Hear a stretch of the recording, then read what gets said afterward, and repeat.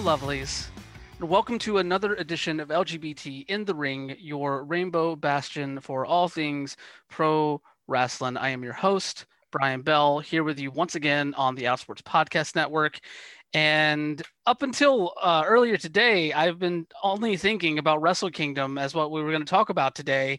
And we probably won't spend too much, but we are recording this as, we've been watching terrorism unfold in our country all day, and all because myself and my guest today thought it would be that it was needed to wait and see what New Year's Dash held. Okay, it's not. That's not. I take that made it sound like we're to blame. We're not to blame. I misspoke. Anyway, but no. I guess this week to help me run through Wrestle Kingdom 15, returning to the show, Rachel Giuliani. How are you doing today? Hey, hi. I'm doing fine. I do like that you implied that we brought this on ourselves. God, I'm never gonna live that down ever now. Jesus. All we had to do was not watch wrestling. Yep. We just had to hope that they weren't teasing something with Jay White's emotional breakdown. Oh well. Yeah, I mean it's yeah. No, like, well, in all seriousness though, like it's been a one hell of a day, and I'm not gonna lie, like I entertained the thoughts of like not recording this show this week because of everything around it, but yeah, for sure. But honestly, like there was a lot of joy that came out of this 3 nights of New Japan Pro Wrestling, and we all need a bit of joy right now. So yeah. And I hope everybody who's listening is like doing okay and getting the support you need. Is like, for me, it was really hard to watch everything going down today for, a lot of reasons. And I just hope that you guys are all safe and feeling like you've had the chance to process in a way that's helpful to you. And you too, Brian, obviously. Same. Although, like, yeah, we'll I'm sure we'll all be processing this for a while. That is for sure. At least, yeah, it's gonna be a while. And honestly, I think I just got like a bit of the giggles because you laughed through the pain. Right. And also just like this might as well happen. Like not like obviously bad things shouldn't happen, but it's like this is now a thing that is possible in our reality, and it's like like we knew this was going to happen, which is like they literally were like, we're going to do this thing. Not like we are all shocked, or we shouldn't be shocked that like this happened.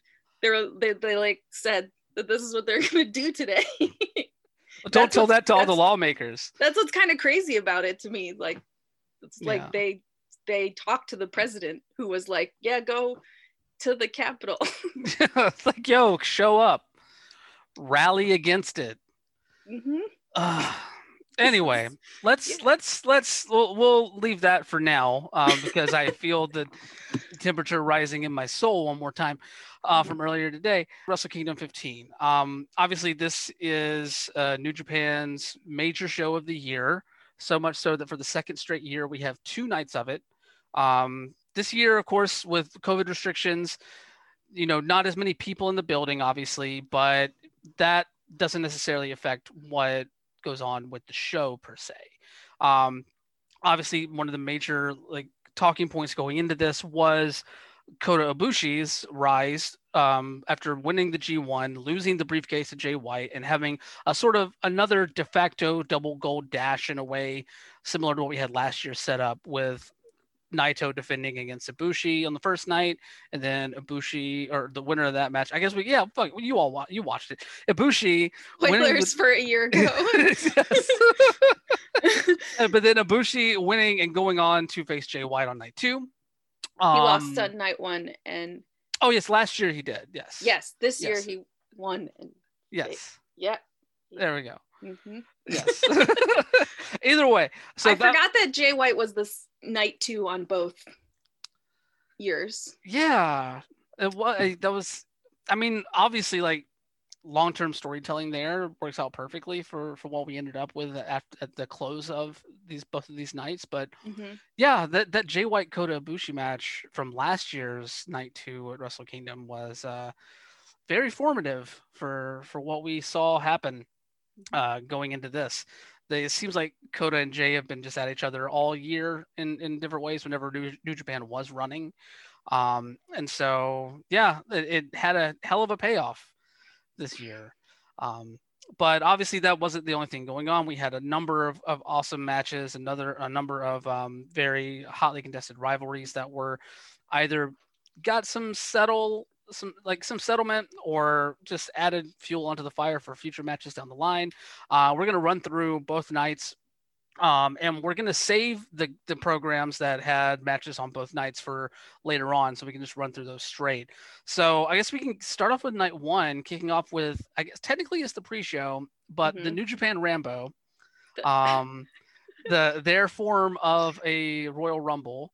I love any Rumble format, like battle royale style, like just hook it to my veins. Anything where like I have ADHD, like anything where a new person appears every 2 minutes and like there's like 20 things happening in the ring is just feels great to my brain. So I love that they start with the Rumble for that. I wish they did more of that gimmicky bullshit. Well, I mean, honestly, you might get more of it now with the King of Pro Wrestling Championship, which this was basically a qualifier for the This was a 2-night story, actually. Exactly, it was actually. So yes, we'll start off.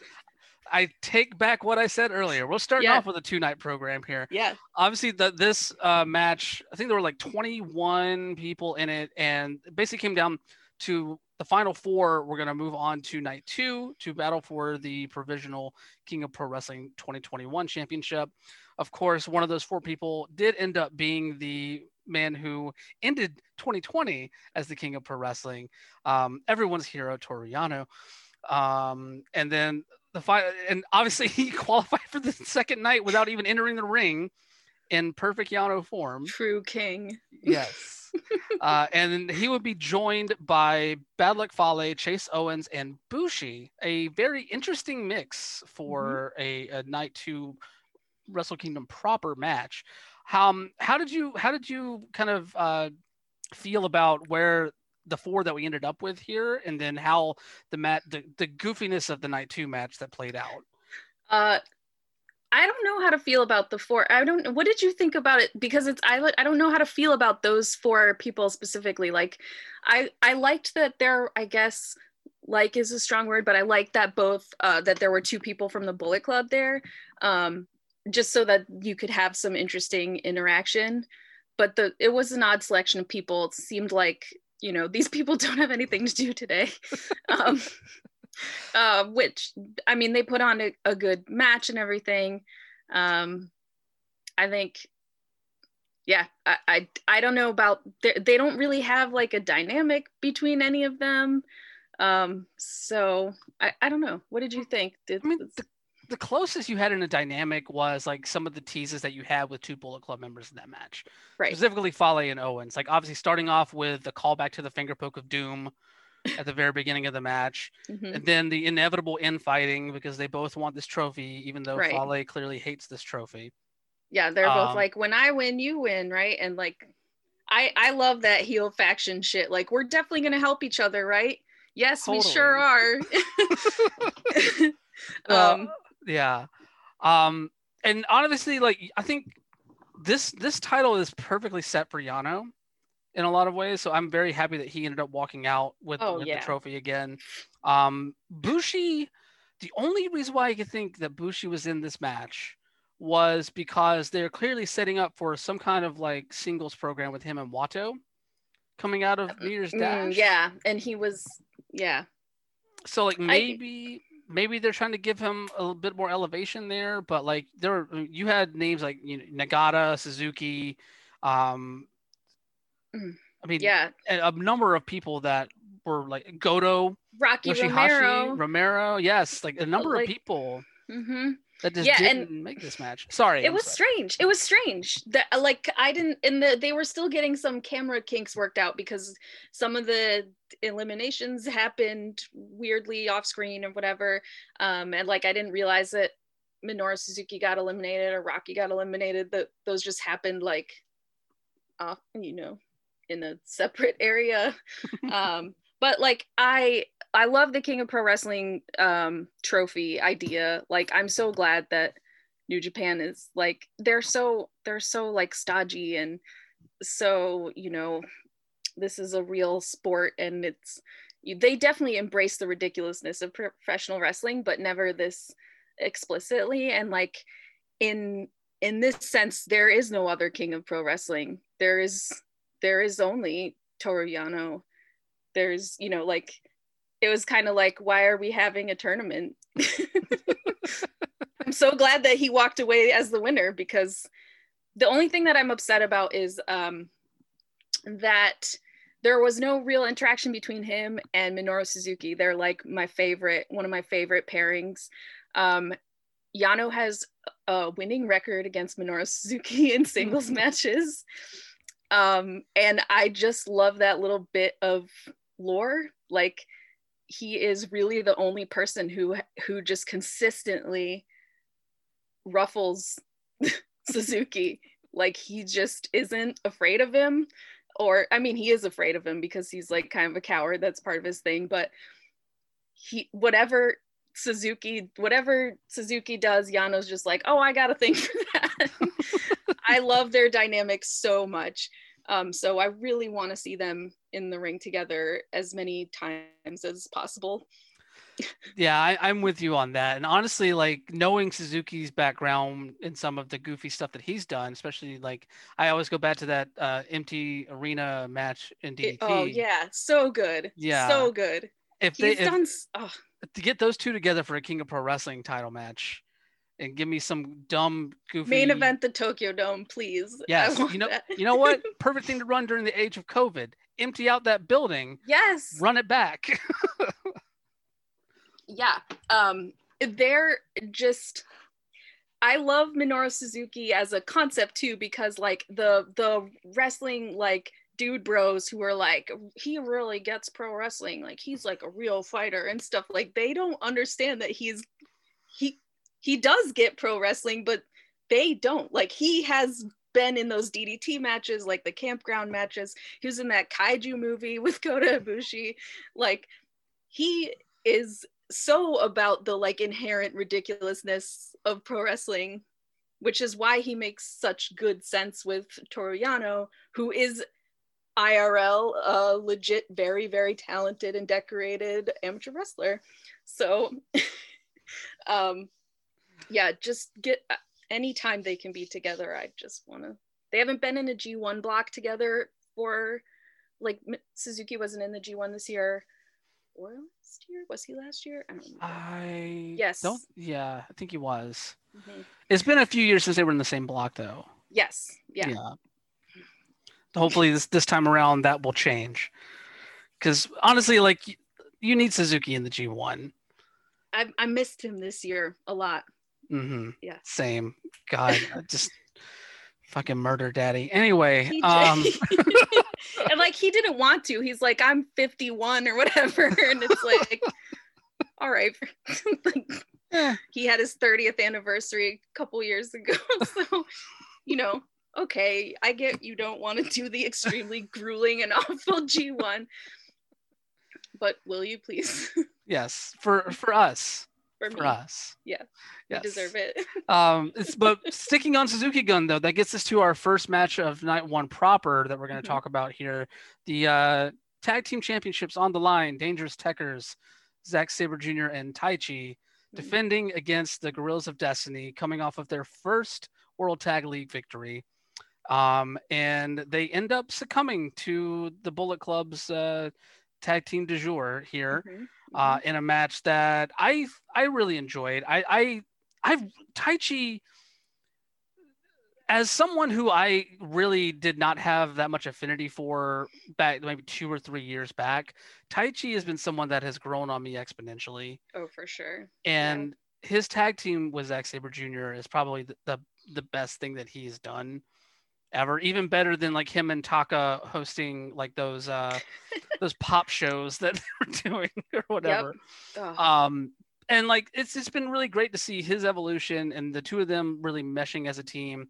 And what can you really say about God? I mean, they are stalwarts of this division. They are the only tag team like for the longest time. I mean, Tenkozy is, well, we could talk about that later, but Tenkozy still exists, but like God is the only consistent, like they are a tag team, they're not two singles wrestlers. Like even Evil and Sonata won those titles a bunch of times, but they were also singles wrestlers. They weren't primarily, like Tama Tonga was in the G1 sometimes, but they were primarily a tag team. New Japan isn't awesome about their tag divisions. I think like they really are focused on singles, which is sad because I love tag team wrestling. But yes, Dangerous Tekkers have the chemistry. They're perfect together. And they have that, like, God, I love Suzuki Gun. They're all just such bastards. They're just, yeah. I loved I liked the match. I mean, I actually was like, because you've seen so many God matches at Wrestle Kingdom I feel like I have anyway, for the titles, like whether they were defending them or trying to get them, I just kind of was like, all right, I get this, and because we saw so many Dangerous Tekkers matches this in 2020, but I surprisingly liked it. I really enjoyed it. It was like they tried to out bastard each other, and I really appreciate the links that they went to do that. No, definitely, I'm with you on that. Like it's I love the characterization of that, like out bastarding one another, because that's all this really was. I mean, yeah, Suzuki Gun's just very flippant about it, and Tama and Loa are just way too in your face about it. And one prevailed over the other this time around, obviously with Jado distracting the referee and Tama Tonga stealing the Iron Fingers, and rude. Very rude. Mm-hmm. Clearly distraught Taichi after that. Whenever they not only left with the belts, it seemed like he was more upset that they left with his Iron Fingers than the belts themselves. So yeah, I don't know. I enjoyed the match for what it's worth. I'm with you in that their tag team division really it's felt better this year. I think because so much of it was dominated by the rivalry with Tanahashi and Ibushi and the Dangerous Tekkers for as long as it was, because I think those are two solid teams, even though they're teams made up of singles wrestlers primarily. But you're right. The God is really the only like straight up tag team, always tag team that they have. The heavyweight, they have Roppongi 3K and God, and that's it. And even with Roppongi 3K, like Yo's been hurt for most of the year, so like it's really just been kind of show, and every once in a while Rocky rolling in. But I mean, they had a thing where they teased Roppongi 3K challenging for the heavyweight belts, challenging God. This was 2 years ago. It never happened, but I really wanted them to do that. So please, if you're listening, New Japan, please, I want to see when Yo returns healthy and strong. I want to see Roppongi 3K challenge for the heavyweight. That will rule so much. Also, I just want to say Tama Tonga looks like a different human being when he's shaved his beard off. My God, yes, he does. God, I had forgotten that he shaved everything, because like I was like in and out on Tag League for the run of it, but I had completely forgotten that he had like basically like shaved off 3/4 of his hair from his head, and like he looks completely different. It's just weird, just like a totally different person. He seems more arrogant with a clean shaven face. Yeah, he does. He's like he's always been very handsome, but he didn't have the like slickness with all that hair and the beard and stuff. He was more in that kind of more like scrappy sort of like bad boy, because that's like his Of course. This was very good, bad boy, as they call him now. Yes. I like this more bleaker jerk. It's good. I'm with you on it. Plus, you get to see the cheeks now, also. Yeah, those he very looks young. cheeks. Yeah, he looks really. I was thinking, my mom once accidentally called him Tommy Tonga, and I thought it was hilarious. So I always like call him that. But like when I saw him with the like cheeks and the shaved face, and I was like, oh, it's Tommy Tonga. Yeah, like she knew his name, but I have to defend my mother's honor here. But she did say that. That kind of leads more into more Bullet Club antics with Kenta defending his U.S. Heavyweight Championship briefcase against Satoshi Kojima, which obviously this match was built because Juice Robinson had injured his orbital bone and was pulled out of this match originally scheduled. But Kojima stepped up and delivered. Like Kojima is someone that I will never complain about seeing. Bread Club all day. Love him. I love him. And I'm very happy that he got another shot at a singles match at Wrestle Kingdom and showed that he can roll, still roll with some of the better people out there, even if it's a different Kenta than people that maybe watch Noah are used to. But honestly, in a way, a kind of a better Kenta.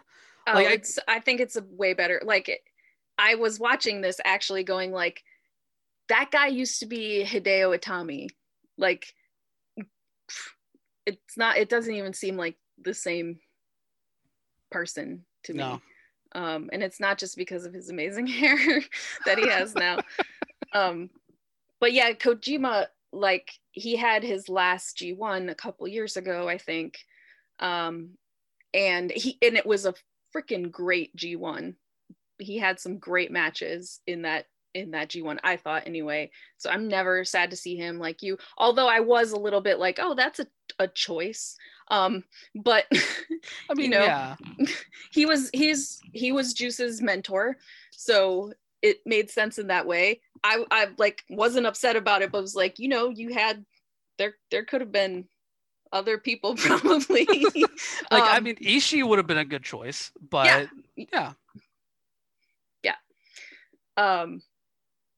I don't know, but the match was really good. I'm just impressed every time I see Kojima and Nagata too, who was in the Rumble, but the Rambo, but like, I'm just so impressed with how much they can still do. They've been doing this for so long. I know, like, this was 30, like, this is Kojima's 30-year anniversary. Yeah. He's 50 years old and he's out there hanging with Kenta and performing just as, like, I always go back to his G1 match with Juice Robinson at Juice Robinson's first G1 as like one of the more stellar, like, recent matches for him. And this one was like right on par with that for me. Totally. I mean, so like, I loved it. I mean, obviously Kenta, I don't think there's any doubt that Kenta was winning this match. Right. Especially whenever you had Jon Moxley show up on screen before the match, teasing that the championship match is finally going to happen. At some point, at least. Maybe. That would be cool. Although there's some weird kinks to work out there. Like, I thought, like, I'm pretty sure like Moxley's contract says he can't wrestle for New Japan in the US. So I don't. That might be the case. Yeah, I mean, New Japan is wisely not really doing too much in the US except with their wrestlers who are based in the US. So yeah, I don't know how they're going to do it. I don't know either, but they're definitely saying that it's happening sooner than later. So we'll see. But yeah, Kenta wins this match, maintains hold of the briefcase. Assumedly will take that into face Jon Moxley for that championship at some point soon. Yeah. And I'm here for that. I want Moxley to come back in like his short so it can just be thigh o'clock. And I can just like watch these two just beat the hell out of each other. With their impressive thighs. Kenta's he's the king of that. Like he just like Christmas hams. They're just like perfect. I'm not gonna mince words here. Nope. I like Kenta's thighs. They're great. Especially since Evil's gone to the long tights now. And deprived us. Rude. Again. Yeah, that's a heel move. That's very. Okada did that a couple of years ago too. I don't even want to think about it. Yeah. So I mean, I like the long boys, but for certain people, no. Mm-hmm. Stick with what got you to the dance. Yeah. That leads us into the next match of night one. Hiroshi Tanahashi facing off against the Great Khan in the first of what would be 3 matches from the newly formed Empire, challenging some New Japan Pro Wrestling stalwarts here. I'm curious to get your take on the Great Khan. Obviously, he's been doing a lot with Rev Pro over in Britain, and we knew him as Oka before he went on excursion, and he seemed to be, kind of like upper echelon of his Young Lion group, but maybe not like over the top. I'm curious to get your take on the character and what you've seen from him since he's come back post G1. Yeah, it's a good question. He hasn't really worked for me yet. Like I haven't really connected with the Great Khan yet. And part of it is like, I think part of it might be that I remember Young Lion Oka, and like I haven't been watching New Japan that long. And so he's one of the first young lions that I saw as a young lion a lot and have seen return. So maybe there's a little bit of like, you're just a kid still, but I don't think so. Like, yeah, like I was on board with Show and Yo right away. But they don't have as gimmicky a gimmick as he does.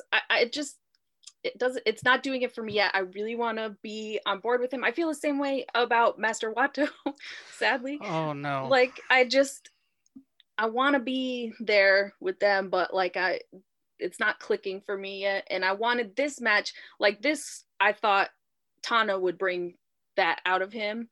And he like definitely has a huge presence. Like he is not afraid to be there. He doesn't look like a young person. He is just, he acts like hell yeah, I should be in the Tokyo Dome, I think it's a me thing, maybe. I don't know. Mm-hmm. It just didn't, it was like a good Tana match. It was a good Great Khan match. Yeah, I think that's a good place to land with this match, honestly. Like, it was the best I've seen out of Okan to this point, mm-hmm. but honestly, we haven't seen him in a ton of singles matches, really. Yeah. I think it's just the only other one I can think of is him and Okada. And that one was fine. Yeah, it was fine. This was better than that, I feel. Mostly because Tana has switched up his style so much, as his body is starting to go a little bit, and like the more ground-based stuff in this match was really interesting to watch, especially knowing like the power dynamic there with Okan being very overpowering in how he's looked so far. I'm glad that Tana has put effort into that. Like he's good at that. He can be really good at the ground game if he wants to.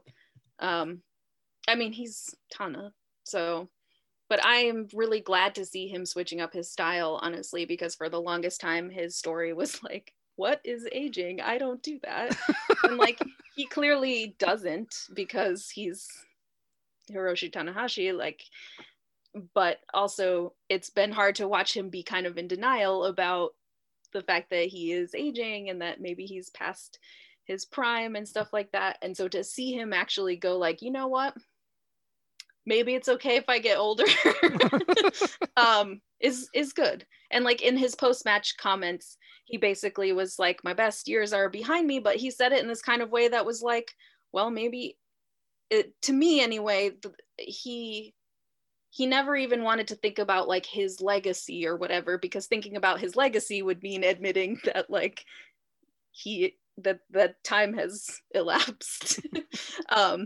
And now I think he's starting to be more comfortable actually going, well, I still have years ahead of me, and I still can elevate pro wrestling and New Japan. And I think that came out in the style that he wrestled this match. And like you said, with the Kenta match, like Tana was gonna win this match to me, but he always does an amazing job of like, probably because he has so much experience winning big matches, he always gives you the like, well, is he really, like, you know, a couple years ago in the New Japan Cup, his first opponent was Shota Umino, and during that match, at one point, I was like, wait, really? You know, like, he's just really good at it. So, yeah. No, I'm definitely with you on that, especially like with the New Japan Cup. Like, there's a kind of a like unspoken tradition that Tanahashi always loses in the first round. First round, yeah. Mm-hmm. So it totally makes sense. And they set it up so well that year. It was really good. Yes, it was. And honestly, I think that's kind of where this is. I think that's kind of where this is going to go. Like, Tana, obviously, I don't think he wasn't going to lose in the Dome. Very rarely does he lose in the Dome, or for good reason. Right, to a returning young lion, I don't think he was going to lose in the Dome. Exactly, but I would not be surprised if this match happens again in the first round of the New Japan Cup, mm-hmm. and we see O-Khan get that victory. Because, like, mm-hmm. granted, for me with Great O-Khan, whenever it comes to everything post him getting into the ring, it works for me. Mm-hmm. Like, I mm-hmm. like a overbearing style. I like the kind of thing, the way that he works. I like the claw slam finisher that he has. Like, I've been waiting for someone to actually use that finisher for a while. Oh God, yeah. Company. The way that the way that people sell it has been so good. Yes. Yeah. It's been so good. But like his entrance and everything that comes with, like, I get the invoking like the historical representation of like the Chinese vampire, mm-hmm. and that the ties back to kind of like this Mongol character with, you know, obviously the Khan reference being in there. It just seems like it's too much. Like, it's like one too many gimmick on a gimmick whenever it comes to that, until finally he gets in the ring and shows you like, oh no, he's very intimidating, to the point that he cuts promos without a microphone. I love that. Yes. I wanted to be like, oh, come on, but I just love it that it just works. Yeah, it totally works. And like, there was a great shot of like Tana coming down to the ring, coming down that super long ramp, and O-Khan just like standing there with his hands behind his back, like totally unafraid.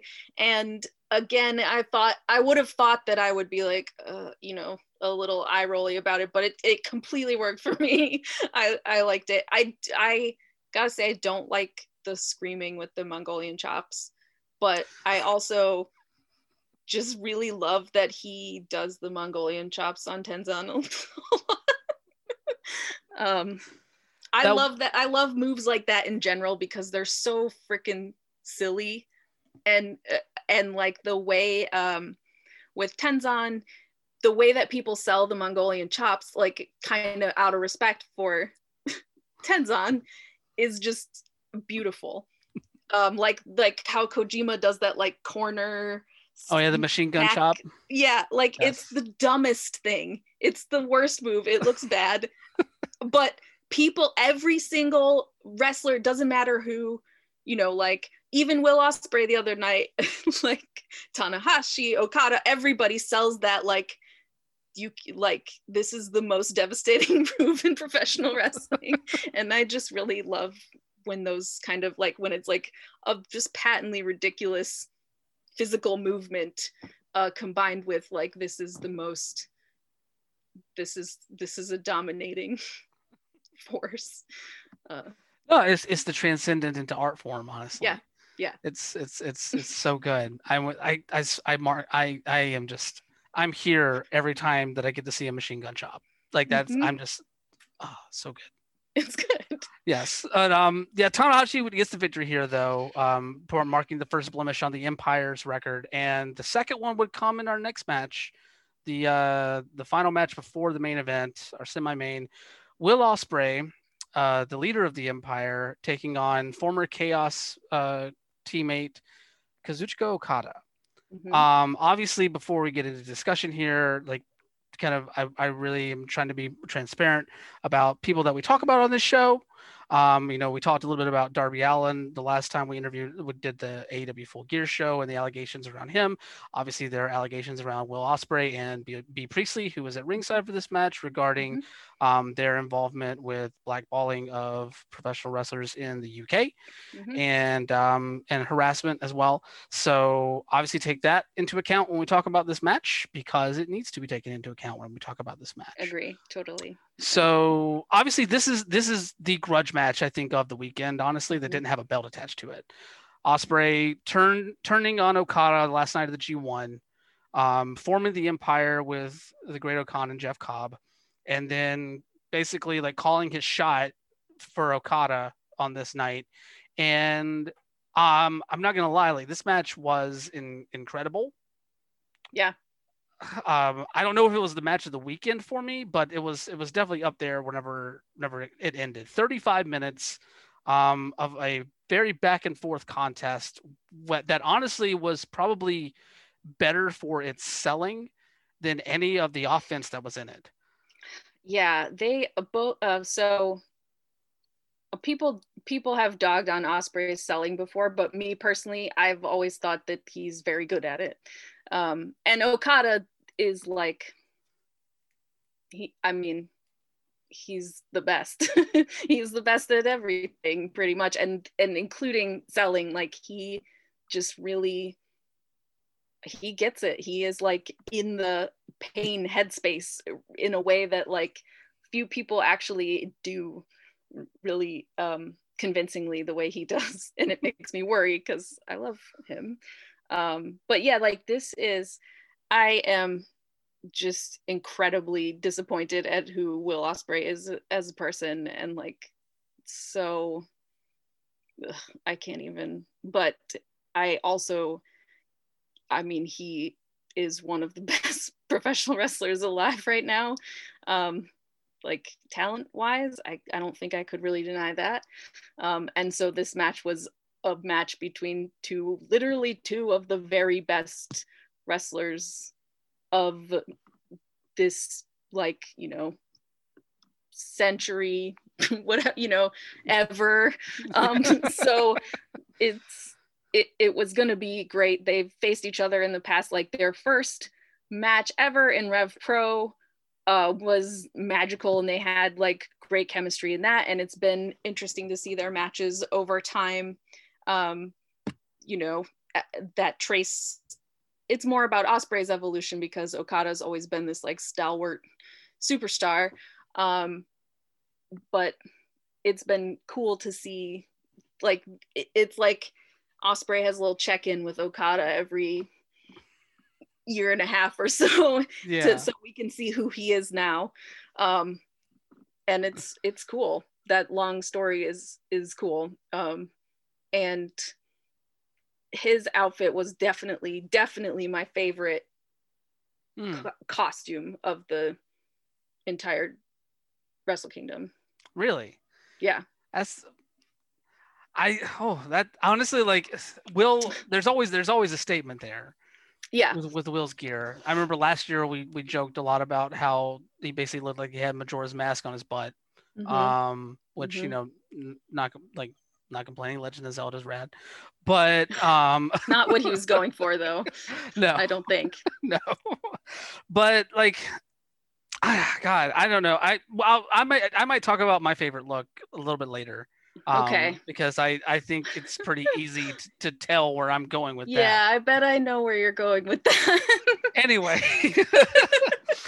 I'm with you in like the dynamic that we've seen built up over the past 3 to 4 years between Ospreay and Okada. With that match in Rev Pro, basically giving Ospreay the bridge to come into Chaos, seeing them meet at like anniversary shows and different places here and there. And having those check-ins to see Ospreay's evolution, and then to see this all kind of like crumble and turn on its do the 180 to have Ospreay turn and come back as like the spurned little brother, trying to like show Big Brother that he can hang with him. And even though ultimately he does fall, notably to a Rainmaker and not the money clip this time around. Mm-hmm. But I honestly, like, Ospreay, I think really cemented himself with this match as someone who can be counted on in the main event picture going forward in New Japan.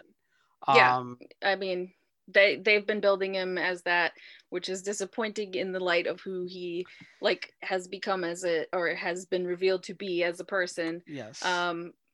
But like I said, his talent is not deniable, and he's an obvious one to build for the main event talent. And I love the junior heavyweight division, and I know New Japan is like, along with its tag division, a little has difficulty keeping its junior heavyweight division to be its own thing that can grow and flourish on its own. But it did actually, to me, end up making sense that he went up to heavyweight, just because he was able to do the work to sell it. I mean, the way Ibushi, Omega, and Naito all did. Not Naito. Naito wasn't a junior heavyweight. No, but Ibushi and Omega, and there was somebody else, but not Naito. Sorry. But like the people who you're like, oh yeah, I guess they were junior heavyweights once.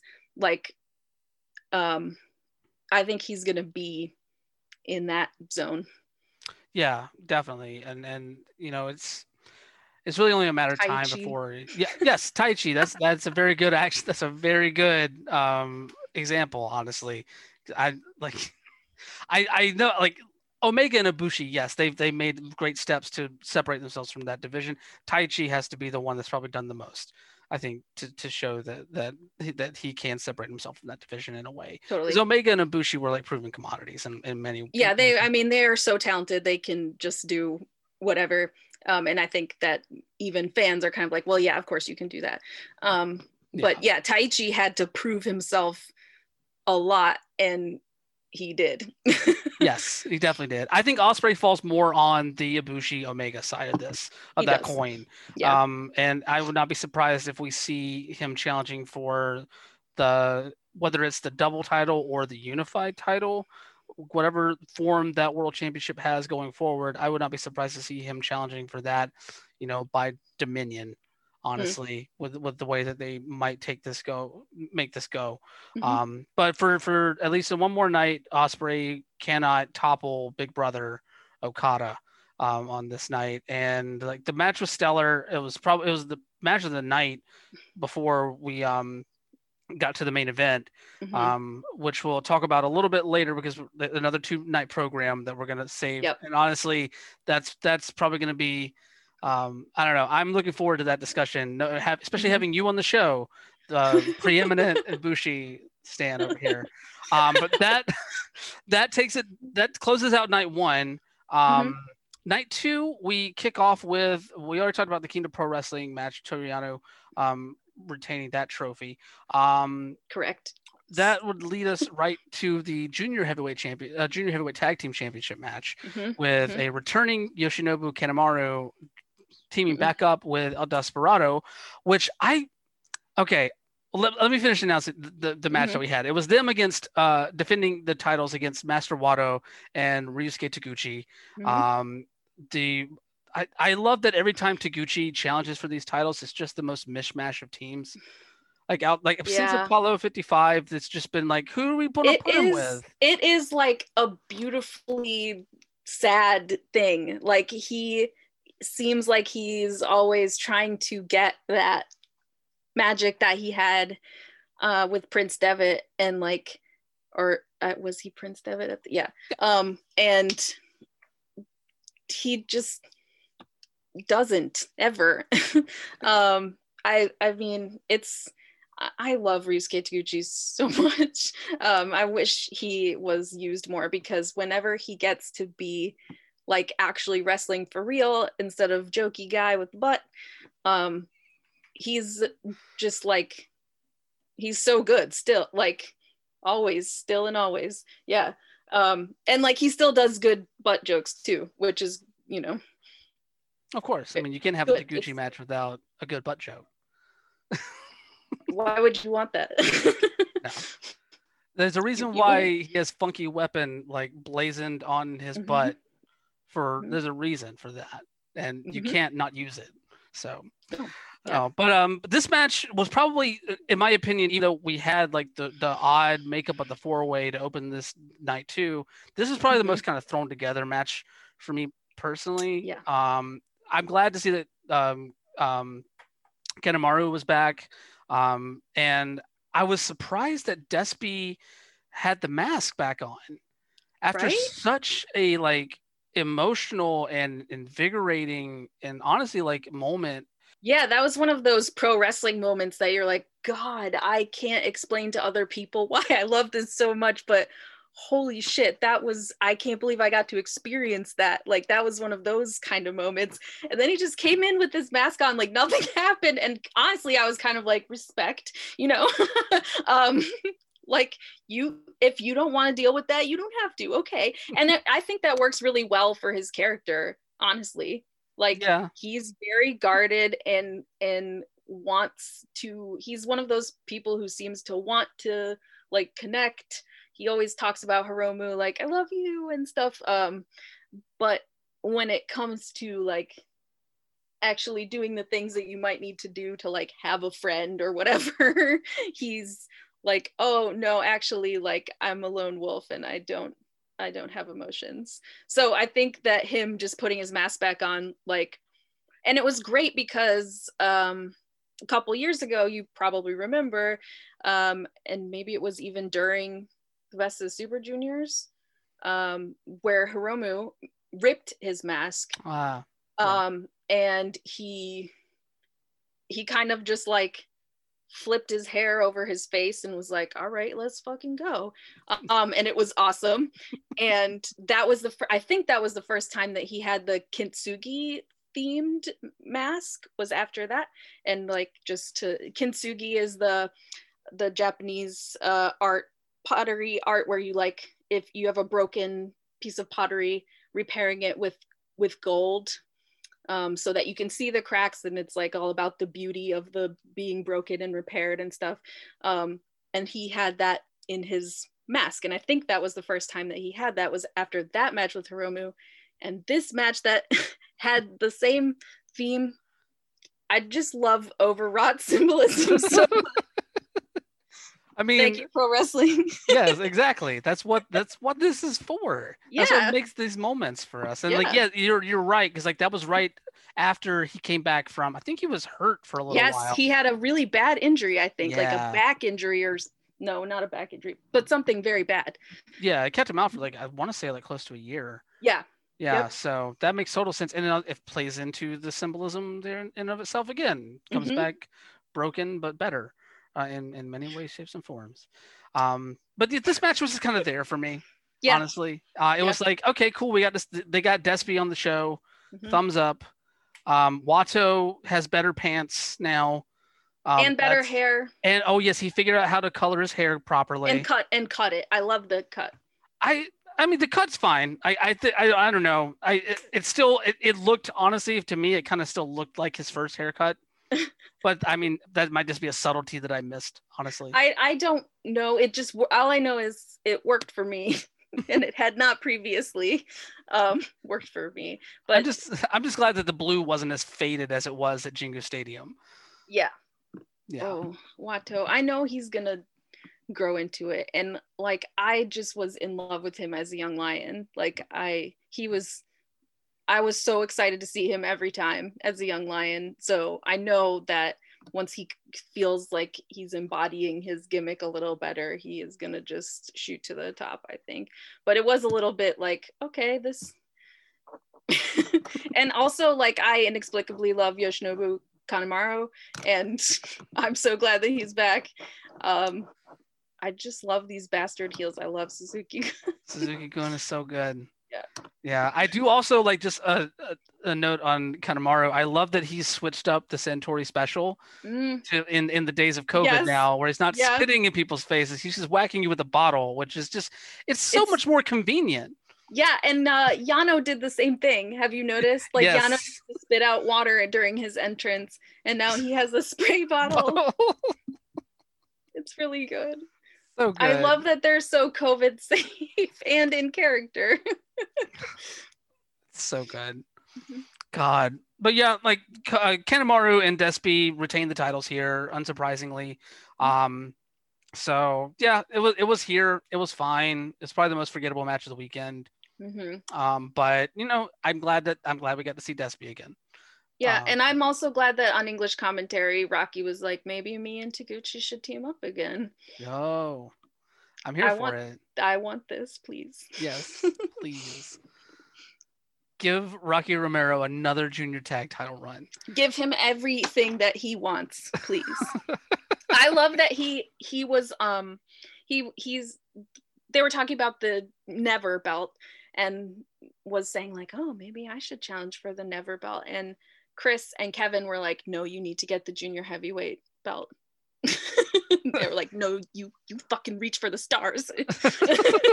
Like, they love him so much. And it's obvious why. Like, he's clearly very beloved as a person and as a wrestler. So no, he definitely is. And real quick, just a little side tangent. How great of a commentary team is Kevin Kelly, Chris Charlton, and Rocky Romero? That trio is like, they are the anchor to a lot of this stuff, especially for English speaking audiences. And they've just been amazing. Like Gino Gambino, whatever, like he's fine for what he does, and like not disrespecting him in any way, but like I'm glad that we got the proper trio for Wrestle Kingdom. It's almost strange to have a heel commentator with that group just because of how great they work together. Gino is always like doing the heel commentary, and it's a little like, okay, I get what you're there to do, but and he's doing what he's there to do, and he's doing it pretty well, but even is pulled a little face by the other three. And I feel like standing the commentary team is a little being like, I just really love my math teacher, like it's very like, it's I don't know why it has that vibe for me, but they do honestly such a good job, and they all really understand how the commentary is part of the story. Like the commentary, like Kevin is always like appropriately outraged when Suzuki Gun jumps the bell, and they are just like, they are ignorant of certain things at the right times, and they're very, they're just like, they just get it. I don't know how else to say it. And to have Chris Charlton there, who is like Puroresu encyclopedia man, and also can translate Japanese on the fly, like to have a team of that caliber. And Rocky is the color commentator. You forget that he's the color commentator because he is so good. And usually the color commentator is like a little stilted, a little awkward, but he's just great. And they are all sort of like appropriately emotionally invested. They don't feel that need to like, I think because Japanese masculinity is toxic in a different way than Western masculinity, I guess. Like they are emotionally invested in the matches in this way that when you usually hear English commentary on wrestling, it's more of that weird masculine vibe, and it doesn't have that for me from them. I really appreciate that. No, I'm couldn't agree more. Like I'm right there with you on that. They have continued to be the best commentary team in pro wrestling, in my opinion, bar none.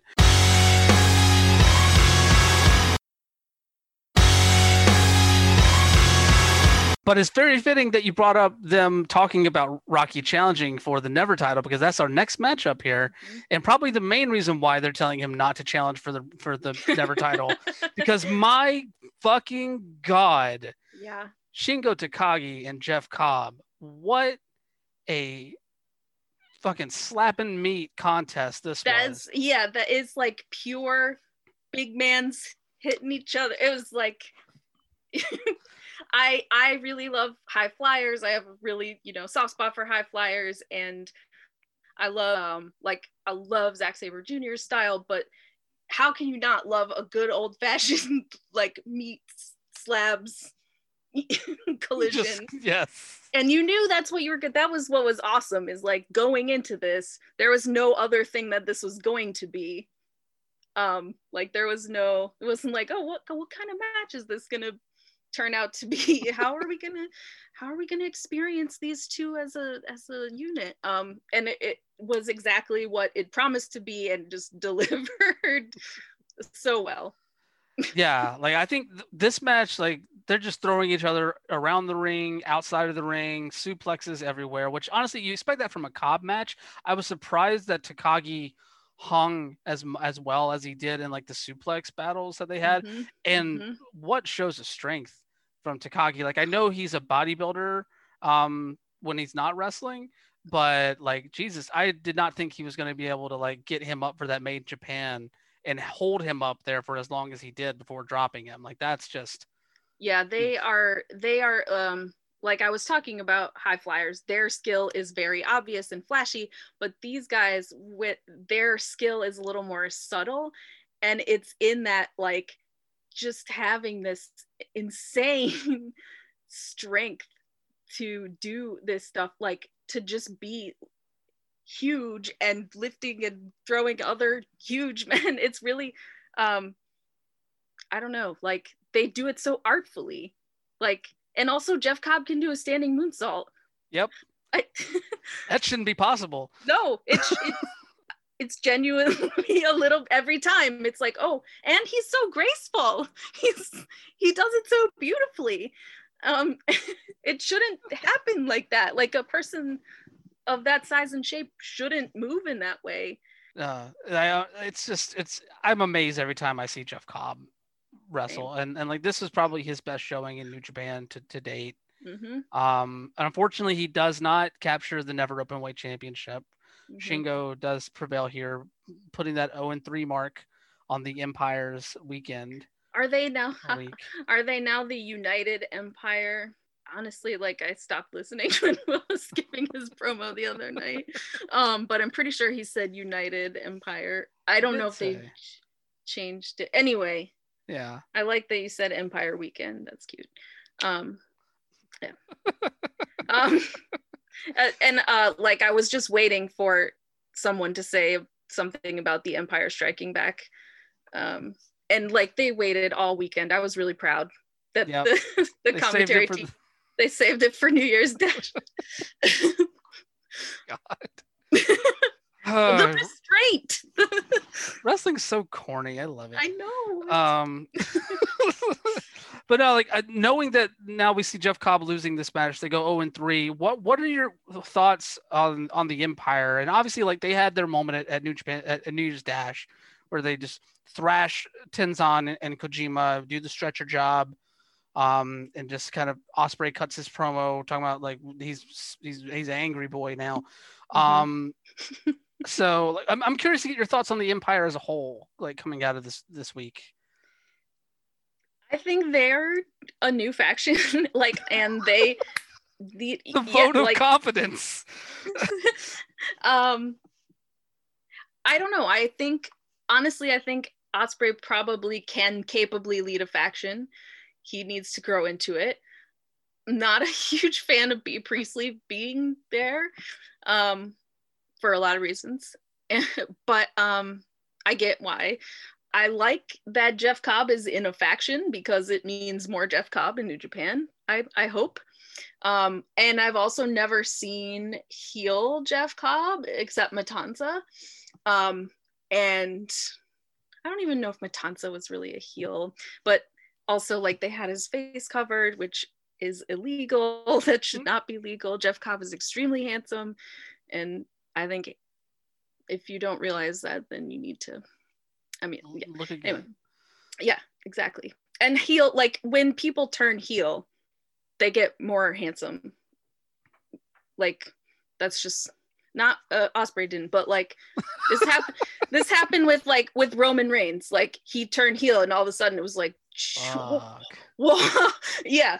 When like Roman Reigns was already like one of the most attractive human beings genetically possible to make, and then he turned heel, and I don't know what it was. I think he did his beard a little differently. I don't know, but he just got he found more handsome somewhere. And Jeff Cobb also did that, not to the extent that Roman Reigns did. But yeah, so sorry, got a little sidetracked talking about handsomes. You are perfectly fine. But the Empire, I think that they will grow into it. I hope they will. I think they probably need some more members to be able to really do that. I don't know. It's hard for me to see where they're gonna go from here. It's always hard when you're starting up a new faction like that. Yeah. To really kind of like find a foothold, especially with like, I mean, let's face it, there hasn't been a new faction in New Japan for like Chaos, I think or LIJ, I guess, is the most recent one. Mm-hmm. But even that one doesn't feel like it's only like what's 5 or 6 years old at this point. Yeah. And I mean, I guess they kind of did a new faction treatment sort of with like the new reorganization of the Bullet Club with Evil and stuff. But like, yeah, the newest one is LIJ, and they're so cohesive and they work so well as a group. But they're yeah, I imagine they'll add other members. Like Naito started with just Bushi and Evil, maybe. Yeah, I think Evil was like the third one, and then Sonata. Yeah. So they had, and when Hiromu came back from excursion, he was immediately part of Los Ingobernables. Yeah, so I wonder if they're going to be like, they already have Okan, and it seems like they might need maybe they'll add some more. Maybe Umino was due for returning from excursion. Didn't want to think about that, but yeah, like I mean, about him joining the Empire. He is like gonna be a superstar, and I just feel like everybody thinks that about him, and I always want to be like, well, I don't know, are you sure? But not him. Like, yes, he is gonna be a superstar. So hopefully he could help. I mean, I don't know. That's a lot of speculating. Yeah. We'll see what happens down the line, but I mean, they have a good foundation. We'll see if they can find a foothold going forward. They clearly have plans for them. So we'll see what happens. But speaking of new factions, we move to an old faction exploding with our next match. The Bullet Club's Evil against Sonata. The breakup and grudge match of two LIJ brethren. It looks like this one hit you hard. another got more handsome once he turned more heel, I guess, because LIJ is sort of kind of, they're not really heels anymore. Yeah, but Evil's another one got more handsome. Yeah, it was, I never like wanted to be invested in Sonata and Evil. I don't but then this happened, and I really love Sonata, and not just because of the handsomeness, but just he's so talented. He's so like, he has such a presence, but he also is like, he's gotten this far being like this stoic, not talking, very unemotional character, and he does it well, and it's kind of impressive because he doesn't do a lot of character work in promos and stuff. I mean, yeah, he hardly ever speaks. Yeah, he doesn't really talk. But I was super into this because the story was kind of like Sonata just didn't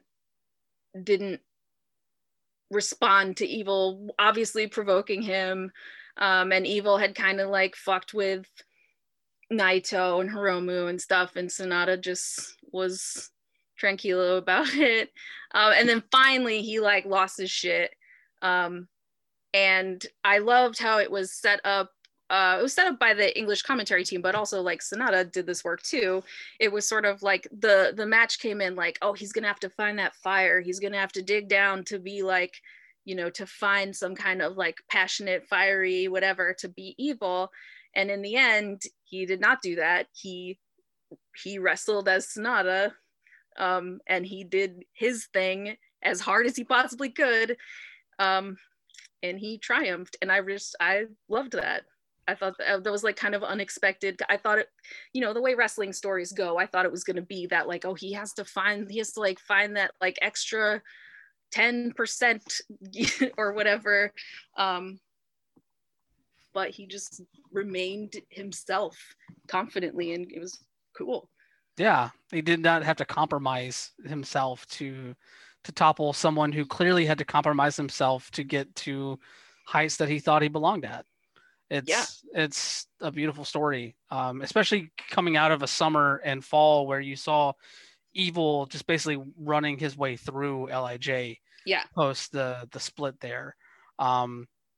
His program, him and Hiromu, that work that they did after he won the double titles, like it's just that image of Hiromu in the ring after the match against Naito, like it's just one of the more like beautifully haunting images from pro wrestling that will always stay in my brain. He has always been so invested in LIJ. He's always been like, I need this family to be together, you know.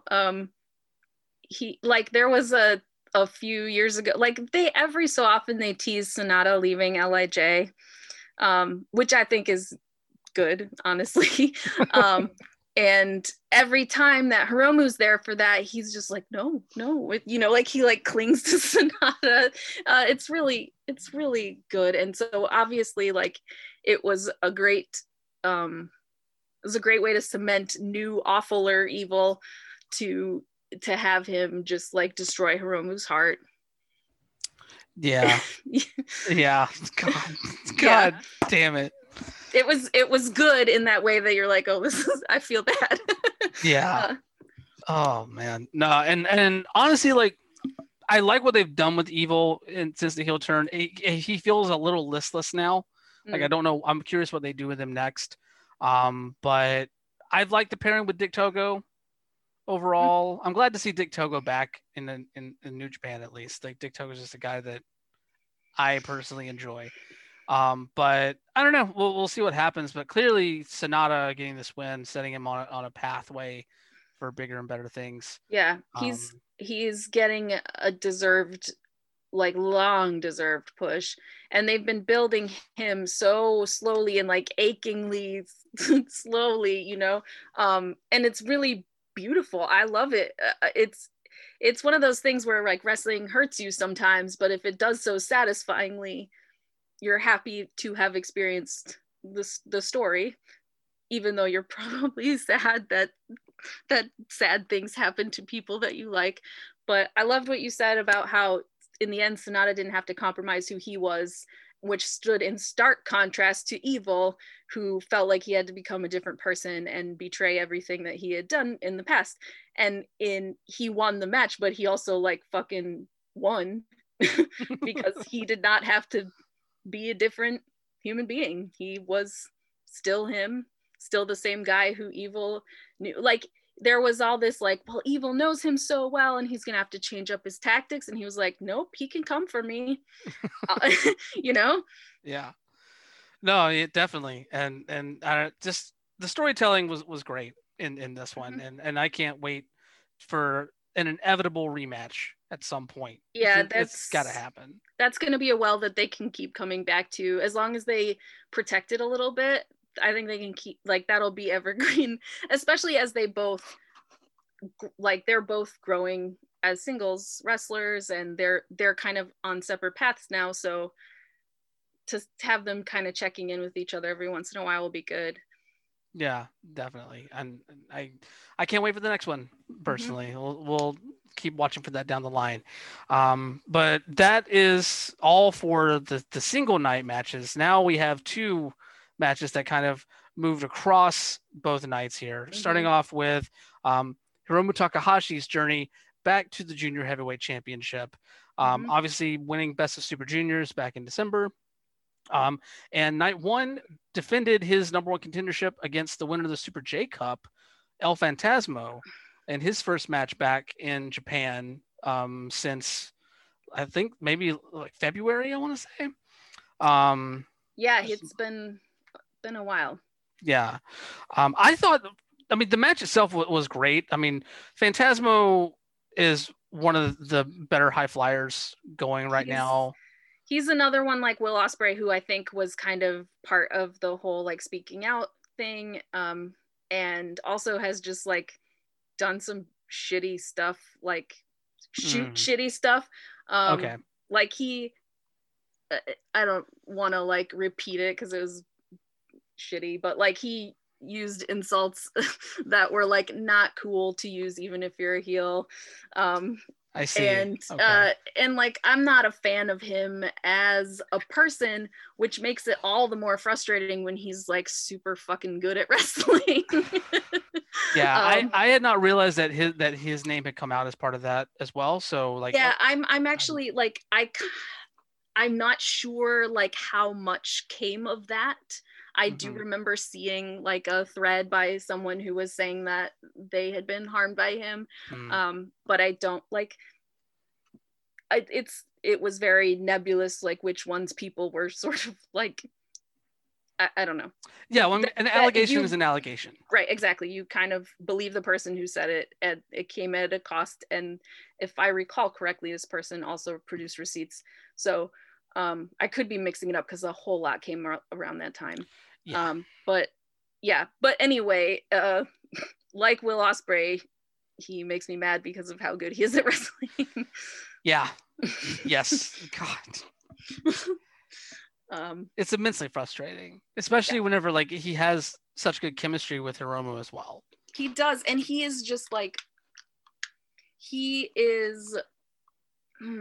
a kind of heel that the Bullet Club doesn't really have right now. Like he's sort of in the Jay White kind of mold, but he's not. Like he's just like, he's such a good heel. He's so hateable as he's just really like crude and disrespectful in this like totally childish way, and very like he's doing all the poses and stuff, and yeah, he's just like perfectly awful in kayfabe, and he was a great contrast to Hiromu in that way, because Hiromu does his own like antics and stuff, and then so you would think that like two people doing antics doesn't always work very well, but it kind of was like Hiromu you were kind of like, it's cool when he does it, but like you yeah definitely. Like LP, he for me is like the worst parts of the like kayfabe personalities of the Young Bucks and Kenny Omega during their like early Bullet Club eras. It's very much like chainsaw arm cleaner toothpick Kenny Omega, mixed with like just like probably like third or fourth junior heavyweight tag team run Young Bucks. Like and super just, like fratty and like yes, yeah, but also like super just dumb in how cool they think they are. So yeah, like it works in that facet for me. And meanwhile, like Hiromu's coolness is just like, it's just there because he's just solely himself in so many ways. And this gets back to my favorite look of the night, obviously. Yes, you called my shot. It was clear. And obviously like he's the obvious pick. I realized I was going for a bit of a dark horse there, but and it was more about appreciating like textures and fabrics and shit, and like not like a dress snuggie or what, like a snuggie with like multiple snuggie. Fanny packs sewn onto it. And I think he had a different one for both. I think he had two different ones. I'm not sure. If they were different, they were very subtly different. They look very similar. There is a little overwhelming of a look, so yeah. It might be that I just didn't fully take in the majesty of that outfit. Yeah, but the Majesty translated into the match. Hiromu and Phantasmo put on a great opener for night one. Really happy to see the Super J Cup get some love in Japan. Yeah. That tournament, like I think last year when we talked, like you had talked about being at the first revival one through on the West Coast here. Yep. And then this year's was like, granted, like it was in an empty arena, but the names that they brought in were outstanding, very diverse from different organizations as well. I really like what they're developing the Super J Cup into, and I'm glad that they're actually implementing it into New Japan proper a bit with bringing the winner there and kind of having this standoff to see who would face Ishimori on night 2. Yeah. Yeah. And of course, sorry. Yeah. I hope that after, should we ever escape COVID, that they do bring it international again, because the first one was so, like, they did such a good job having it be part of New Japan, but also very like for the American fans. It was great. That was one of the best shows I've ever been to. So I want to, just selfishly, I want to see that again. I'm with you. I want to go to those shows. I want that to come back because I need it. But obviously Hiromu wins and moves on to night 2 to take on Ishimori in a rematch of up until Ospreay and Takagi had no rival in terms of the best of the Super Junior final in the history of that tournament.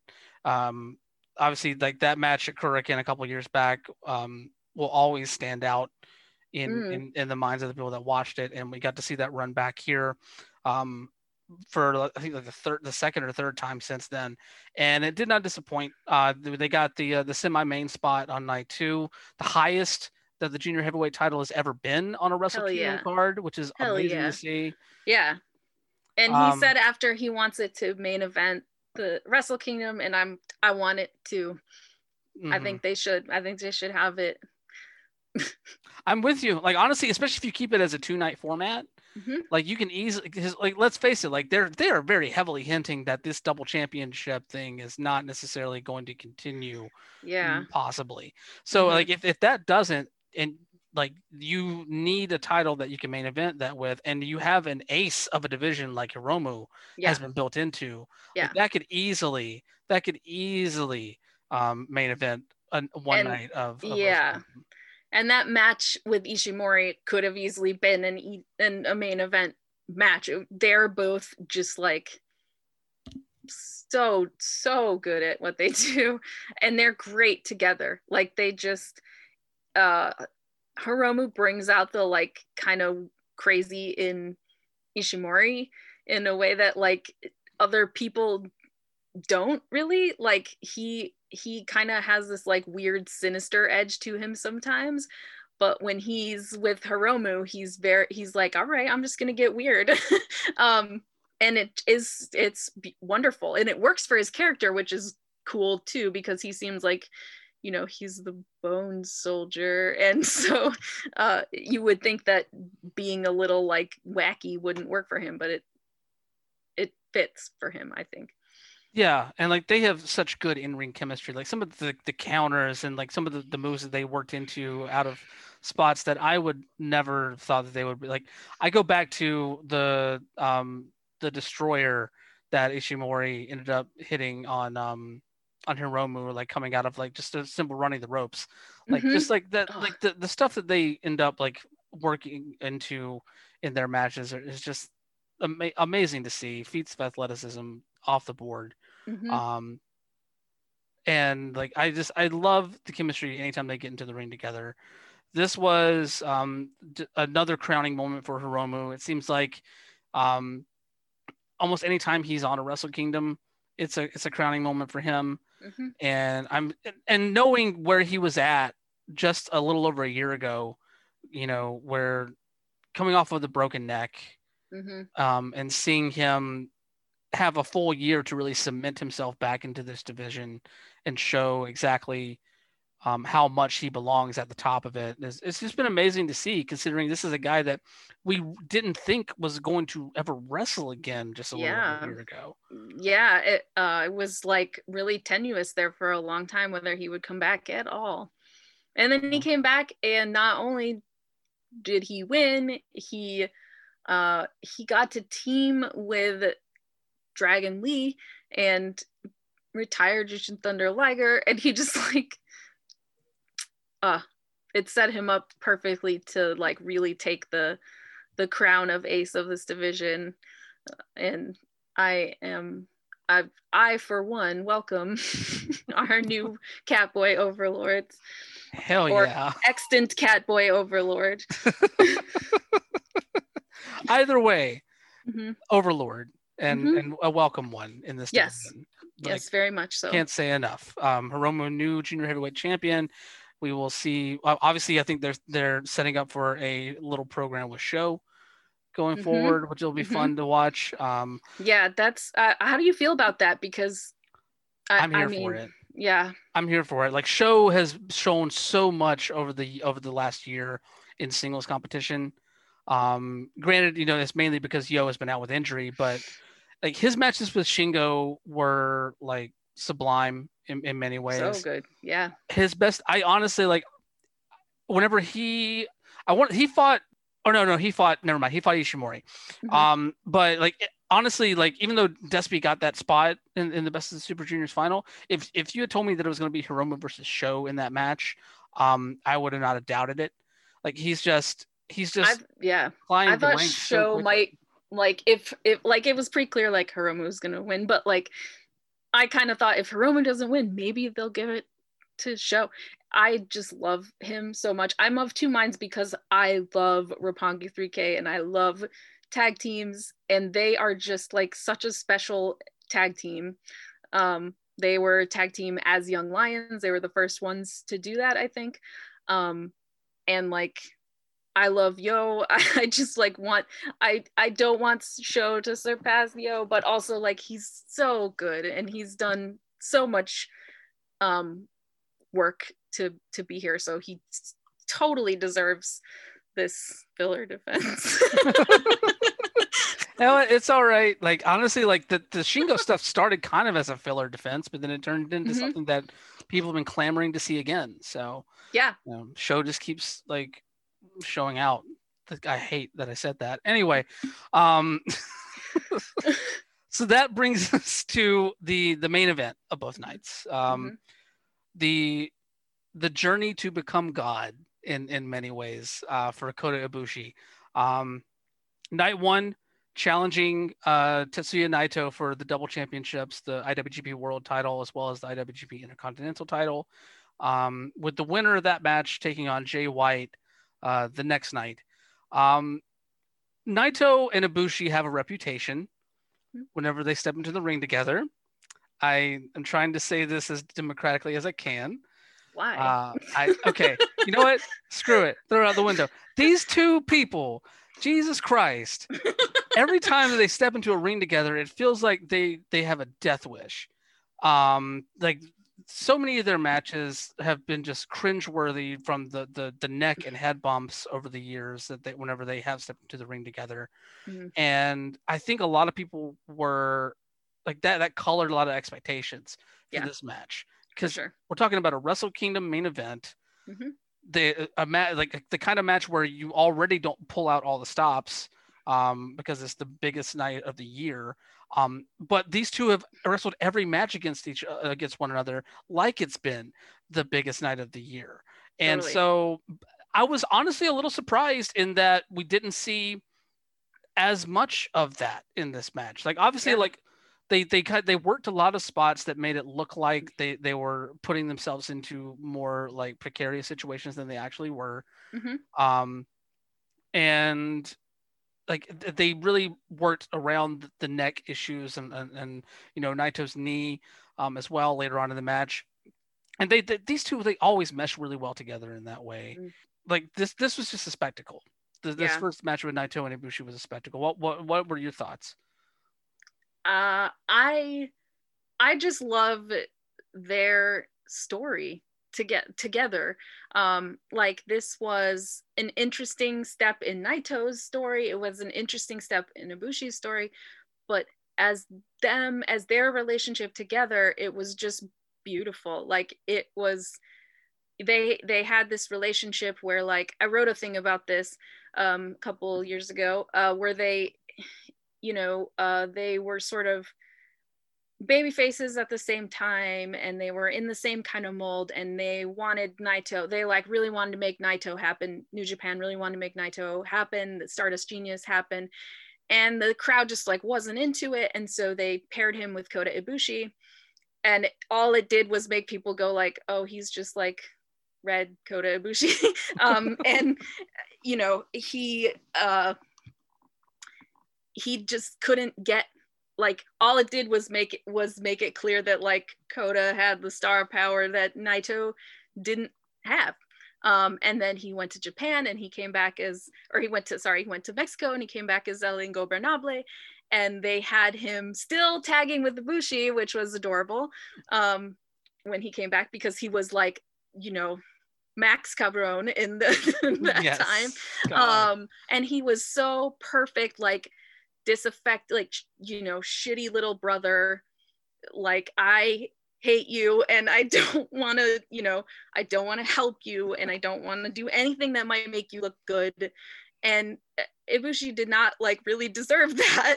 He didn't do anything, but also like it's pretty understandable why Naito would think of him that way. And then Naito started Los Ingobernables.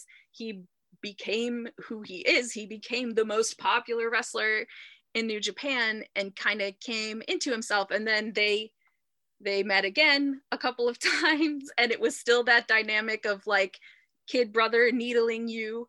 And Naito still didn't have the confidence to be like, you know what, I'm better than this dude. And the couple of times that they met, when they Ibushi's very first match back in New Japan in 2017 in the G1 was against Naito, and it was that very, like, there was plenty of great exasperated eye rolling and trolley like opening holding eye open.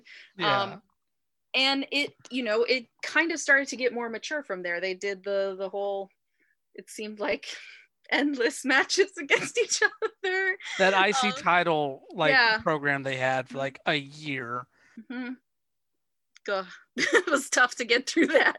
I don't think that their like neck and head bumps are quite as bad. Like, I've seen a few times when they seem really reckless, and there was once when I was like, okay, I never want them to fight each other again, because there was once when it looked like actually pretty bad.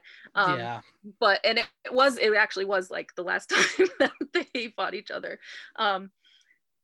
But they came into this sort of Naito having that total confidence, now having won both belts, being the Shuyaku as he wanted to be, having beaten Kazuchika Okada finally to become the double champion, and like just he was in full possession of himself at last, and it showed, like, against Ibushi, who was able to sort of recognize that and step up to it.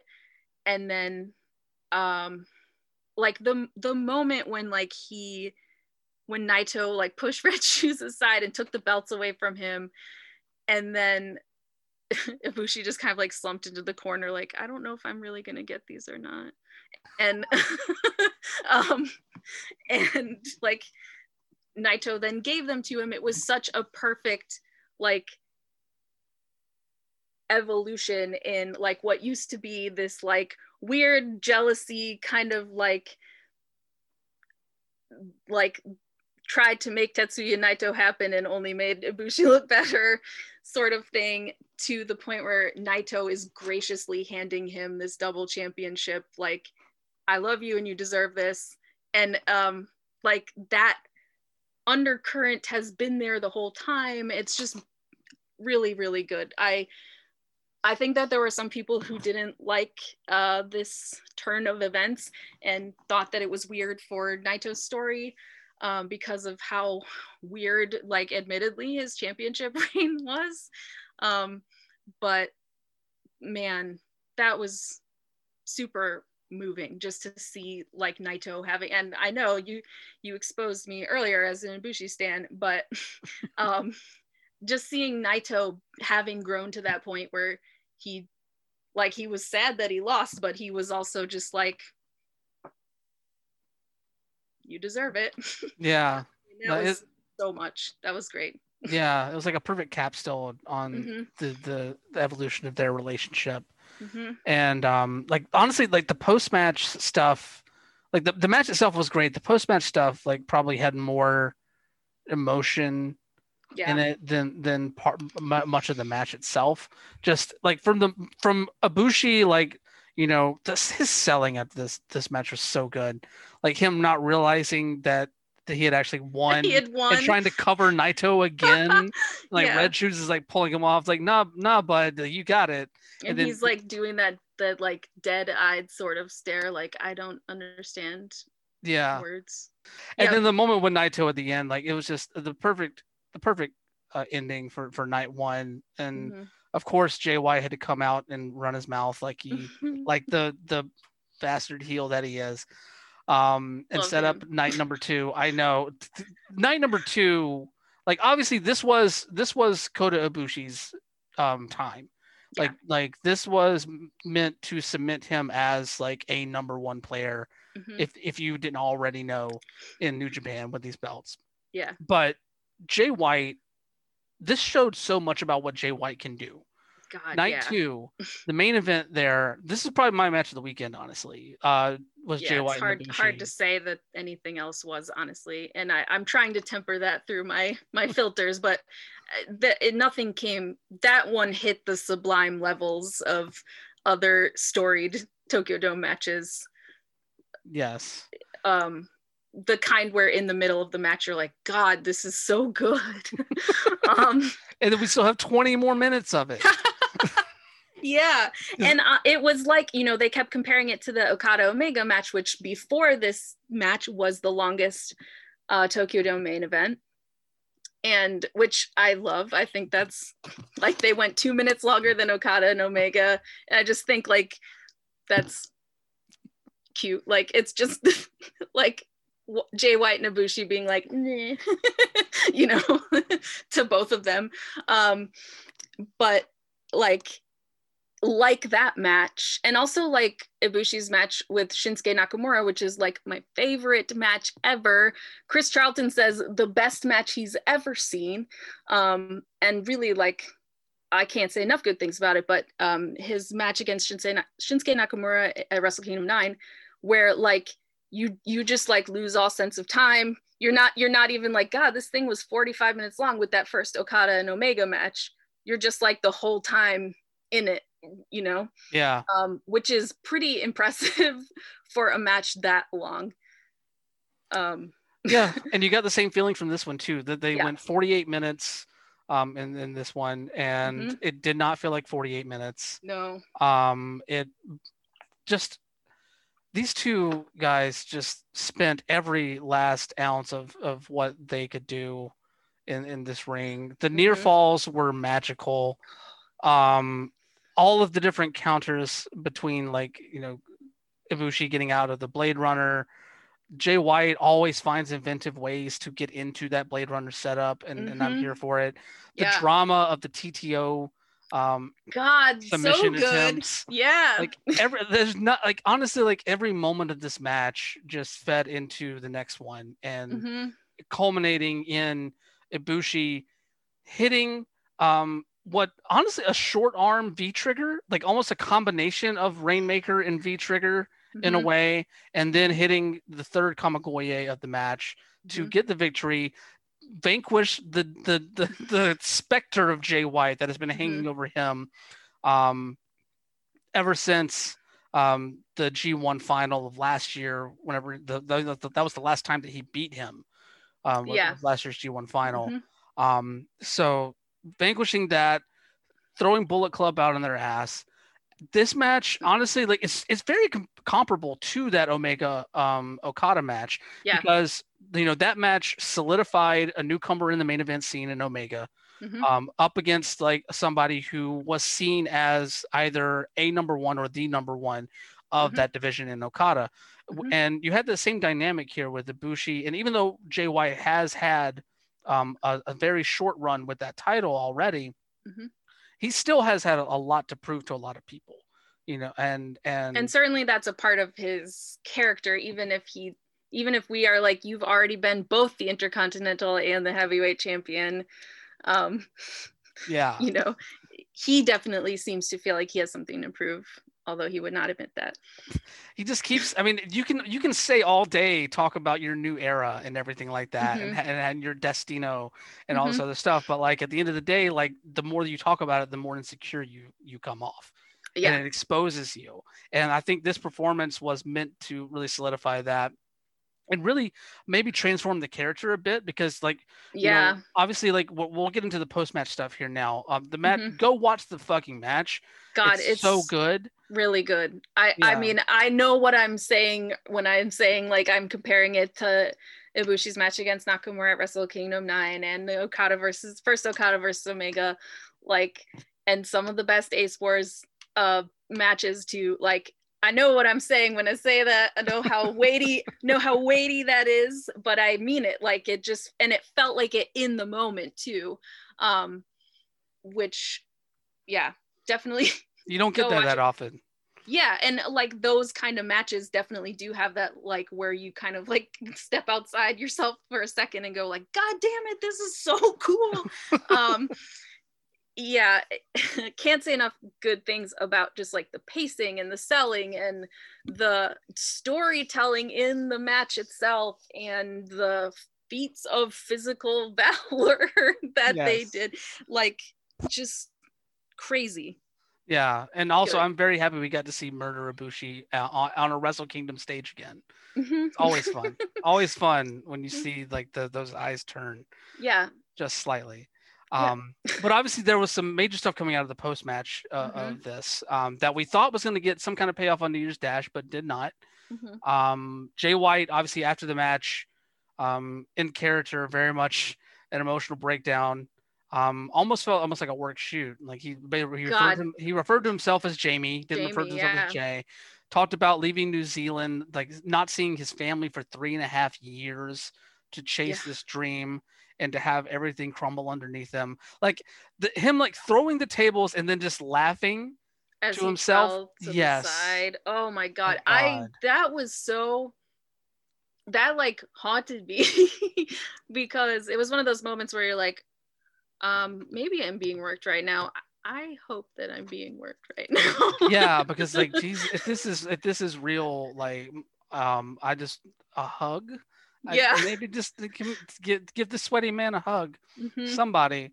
But obviously at the end of all of this, he says, which is what he was screaming for. It was so like screaming to like, please, somebody help me, somebody pay attention to me. Just like for him to be broken that far down, given who he is and who he's been, to just, and like Gato wasn't there, he was all alone, nobody from the Bullet Club was there with him.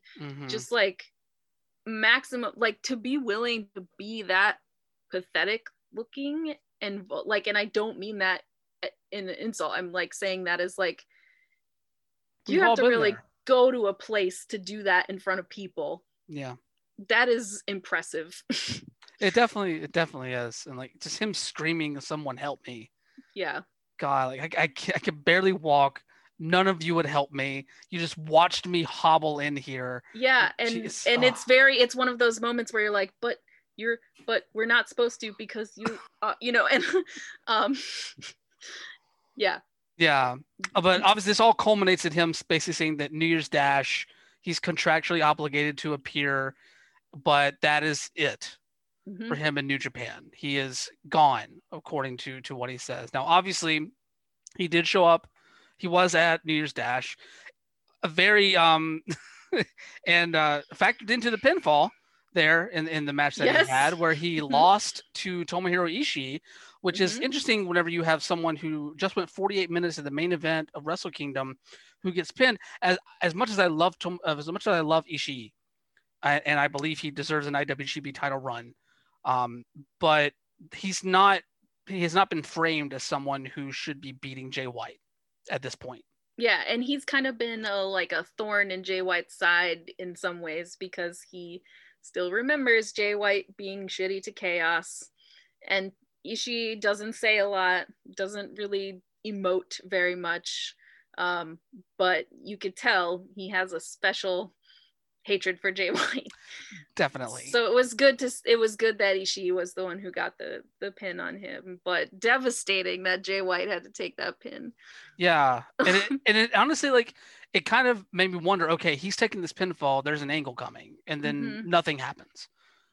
So it's kind of left a lot of like Jay White's future in the lurch a bit. Like, I think a lot of people are like pointing to this as an in-character thing, and it more than likely is, but I don't know. There's just it's something that is unique to pro wrestling that can kind of create this sort of mystique around someone and their comments and not knowing exactly how to take them, and just kind of watching a situation play out. It creates a lot of intrigue, especially considering where Jay White was coming out of that match against Ibushi. Like, he's not going to be challenging for these titles for at least the immediate future. Yeah. Where else is he going to go? Right. It raises a lot of questions. Yeah, and Omega was much the same after his match with Okada. Like, and he went through the same kind of emotional journey of like, I just fucking put over the best wrestler in the world. I just I know I did something out there. And like, I had to walk out of there on my own and stuff, like he had a similar, like, I think he even said something about quitting wrestling and stuff after that match, if I'm not mistaken. And it's just like, God, as a person who has just done this incredible physical feat, I can't even imagine then having to watch a person who did just as much as you did then get all the cheering from the crowd, or the like very loud clapping in this case. Like, I can't imagine what that would be like. I mean, I know that wrestlers do, obviously they know some of them they're going to win, some of them they're going to lose, and they know that they know they're going to lose going in, but even knowing that you're going to lose, it's gotta hurt. I imagine on some level it's gotta hurt. Yeah, and in this case, like, if that was something that was there, like, it definitely fed into this character development for Jay White, and I'm not gonna lie, it's made me curious to see what they do with him going forward. Yeah, I mean, I want him to go home. Yes, definitely see your parents. Yes, Jamie, please. Like, and I think Chris Charlton said that he had said if he had won, that was what he was going to do, was go home and see his parents. So hopefully he just goes and sees his family. But also, like, it made me have face turn feelings, and I don't know how to think of that, because it would be very odd. It would be, because he's such a good heel and he is just so perfect. Just like, I can't believe that they kept saying he's 28. Like, he's only been back from excursion from like 2 years. He's just incredible to have the kind of like maturity and ability that he has. Like, so to see him do a face turn would be a little bit, I don't know, maybe he'd probably be great at being a face too. I don't know. He could make it work. I'm sure he could, but he's just so good as Switchblade Jay White. He's so good. Yeah. And of course that leads into the final point, I think, from the three nights. Kota Ibushi saying that he wants to unify the IWGP World and IWGP Intercontinental titles, which It's an interesting idea. Yeah. How do you feel? How do you like? What's your? Everybody wanted to have a take on that. So what's your? I would say honestly, I'm for it in a way because on one hand, New Japan has far too many titles. As much, but at the same time, like the IC title has for a very short-lived championship in the scheme of things, has a rather prestigious lineage. Mm-hmm. You know, I mean, Nakamura made that belt what it was. Tanahashi's held it. Naito's held it. Multiple people who've gone on to such great heights in this company have held it, and it's less than a decade in existence. But at the same time, looking at what they're moving into for the next Never Openweight Championship program with Shingo and Tanahashi being teased, I think that you can probably get away with like quietly shuttering the IC belt in the way that they're talking about doing. I don't know. I just hope that this doesn't end up with them splitting them up again in a way, like, because I think that at this point you've kind of putting the two belts together as a double championship. It just would seem cheap isn't the right word, but it's on the right track to kind of break them up again. I think you made such a big deal out of the double gold sort of thing that breaking them up again would just kind of be antithetical to what you were trying to say whenever you did crown someone with both of these titles. What about you? I'm kind of like, my knee-jerk reaction is like, no, that like that's Shinsuke's belt and the same things that you said, but they do have titles that they are misusing. Like I'm not sure that they have too many, but they're certainly not really using the ones that they have. Like they could use the Never so much differently. They've so rarely had a heavyweight versus junior heavyweight matchup for the Never, which is what that is supposed to be. And like they introduced the US title, barely have done anything with that. It became the Gaijin belt pretty much. Like it was very much a side thing, and it's been completely out of our minds for a year because of COVID and stuff. But also the US belt was what the Intercontinental title was supposed to be, which is like a thing that you defend elsewhere in the world. I don't know. I have that emotional connection to the Intercontinental title. I love the belt itself too.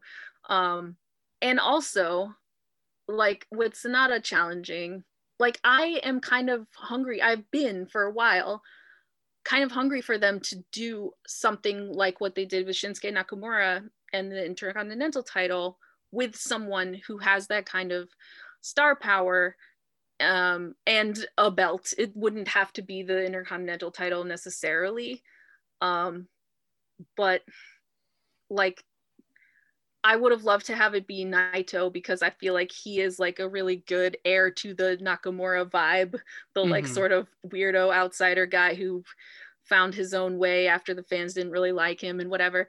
But I want a story like that again.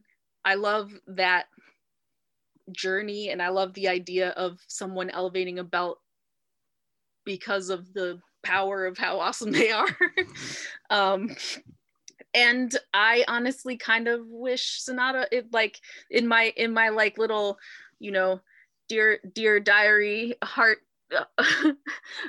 as my dots of my eyes sort of thing.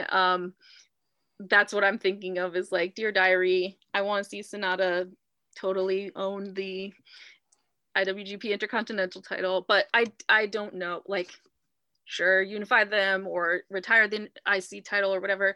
I get that might be, I don't have a feeling beyond my knee-jerk feeling, which I totally recognize as a just like completely emotional response. I don't know, like I could see it being fine. I don't know. Yeah, I mean, it's one of those things that sort of feels like a right call either way it goes. Yeah. In many ways, but I don't know. We'll just have to wait and see, because like it's not necessarily up to Ibushi, but we'll see. No, I don't think that that's actually his idea. Yeah, like, Yeah. And they're kind of floating it to see how fans will react to it, because he was sort of like, well, I also could just like defend them separately. Yeah. And that would be fine too. Yeah. I don't know. I mean, this is all something we'll have to wait and see how it plays out. I am interested to see what they end up doing. And they have mostly earned the like, all right, I'm willing to let this play out sort of trust from me. Yeah. Gedo's established a track record. Yeah. At this point. So yeah, and COVID was a little weird.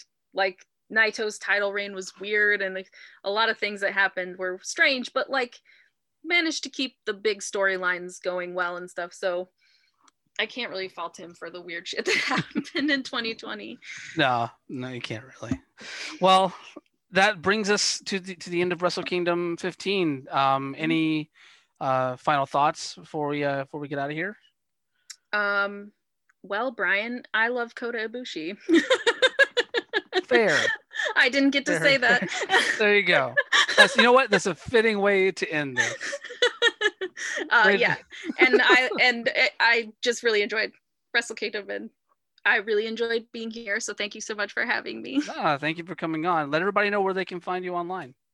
You can find me on Twitter at EFFINGBORING effing boring. I don't really like do wrestling things, but if you just want to hear my great opinions, I have great opinions about things besides wrestling even.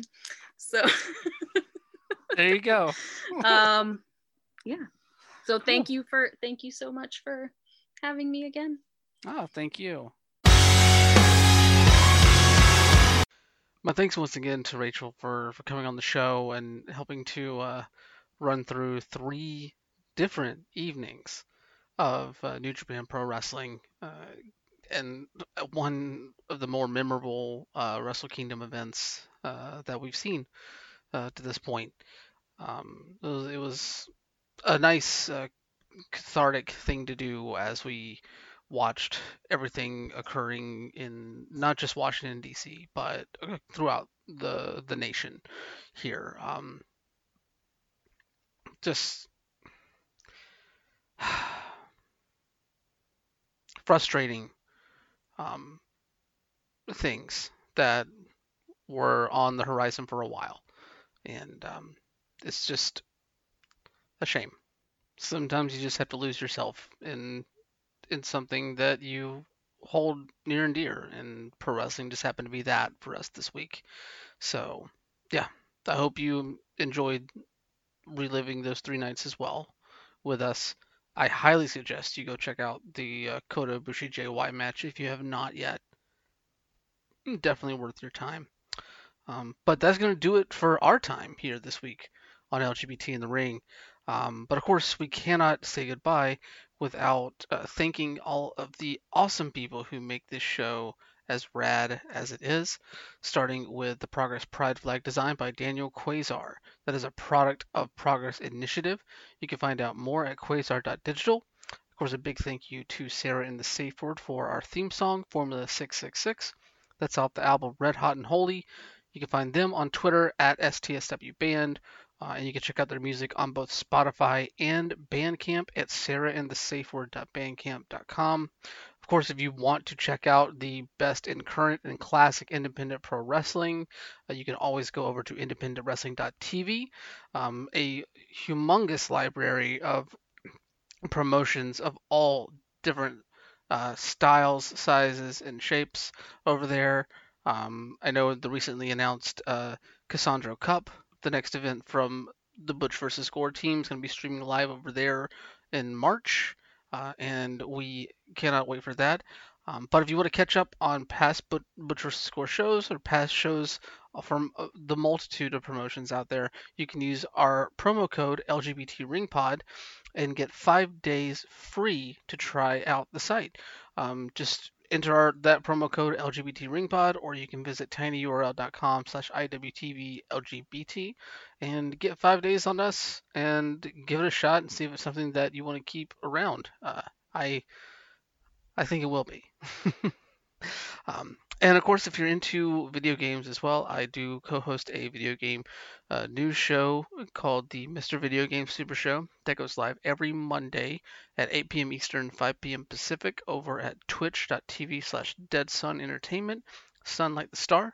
Just kind of a 2-hour block, or we go over the week's news in gaming and discuss these topics, have fun where we can, and offer critique and analysis where it is absolutely needed in this industry. So it's always a good time, though. I thoroughly enjoy doing it, and you should check it out. Every Monday, 8 p.m. Eastern, 5 p.m. Pacific, over at twitch.tv/Dead Sun Entertainment. But with that, we will say goodbye for this week. But of course, like always, y'all stay messy. Wash your hands, wear your mask, and call these people what they are. They are terrorists. Bye. Everybody's ready to die. They didn't see it coming from the top of the bridge. She made a deal with the demon so her lover could live. But the moon is out.